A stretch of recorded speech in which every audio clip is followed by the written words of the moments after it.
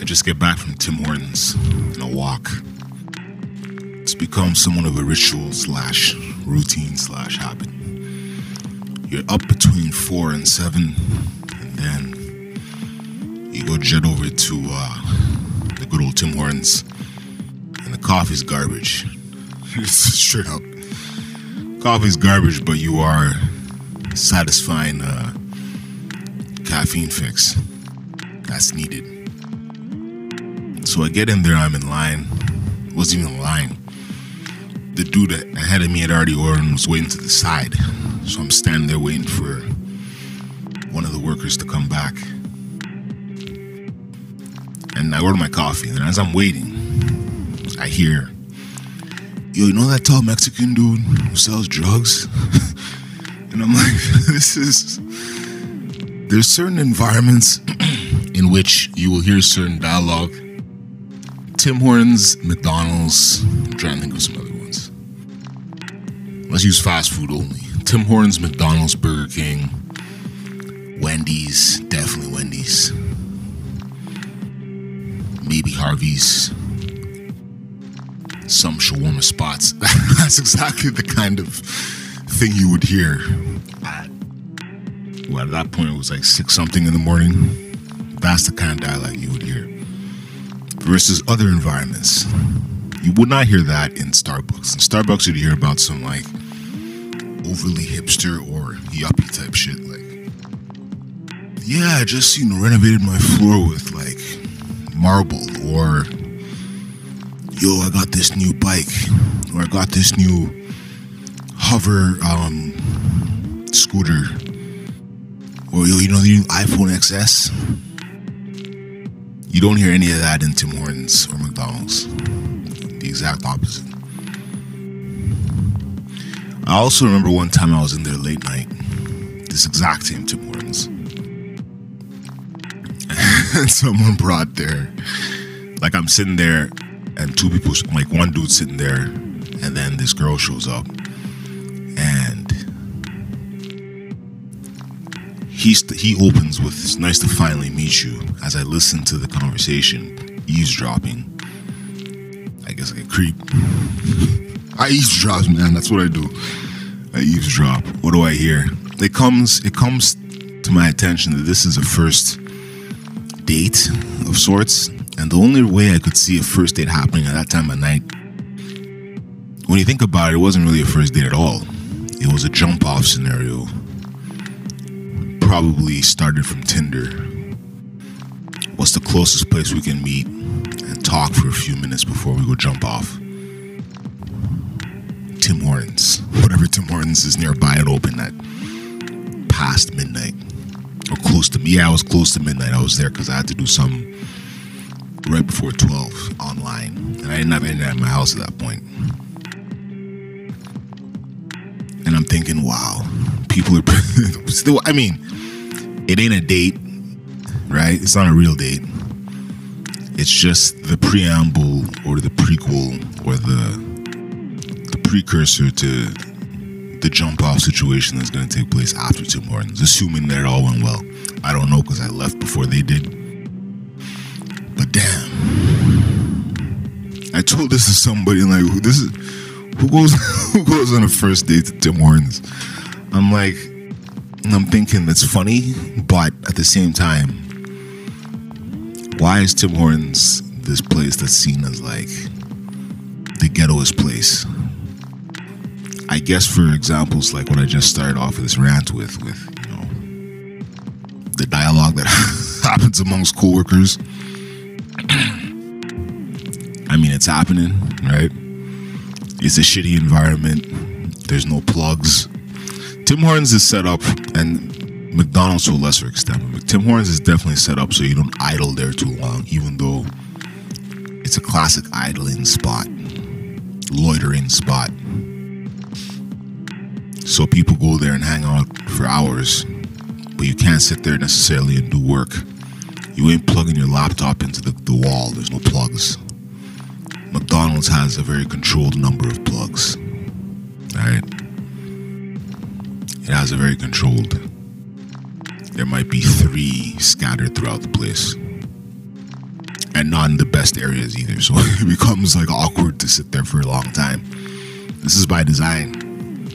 They don't want you idling there too long. They want you in and out of there with your McDonald's. Now you can sit there and eat and talk, but they don't want you to start using it as a second office.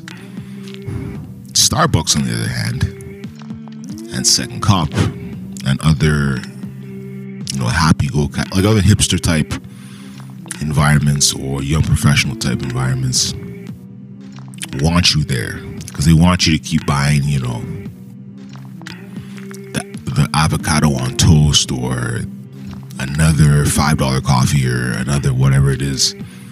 They want you there that long. It's a classic marketing. I'm not saying none that people don't know who live in the age of consumerism. They want you to spend, right? That's why the concept of certain malls baffles me, because I'm like, there's nothing in here that people would buy.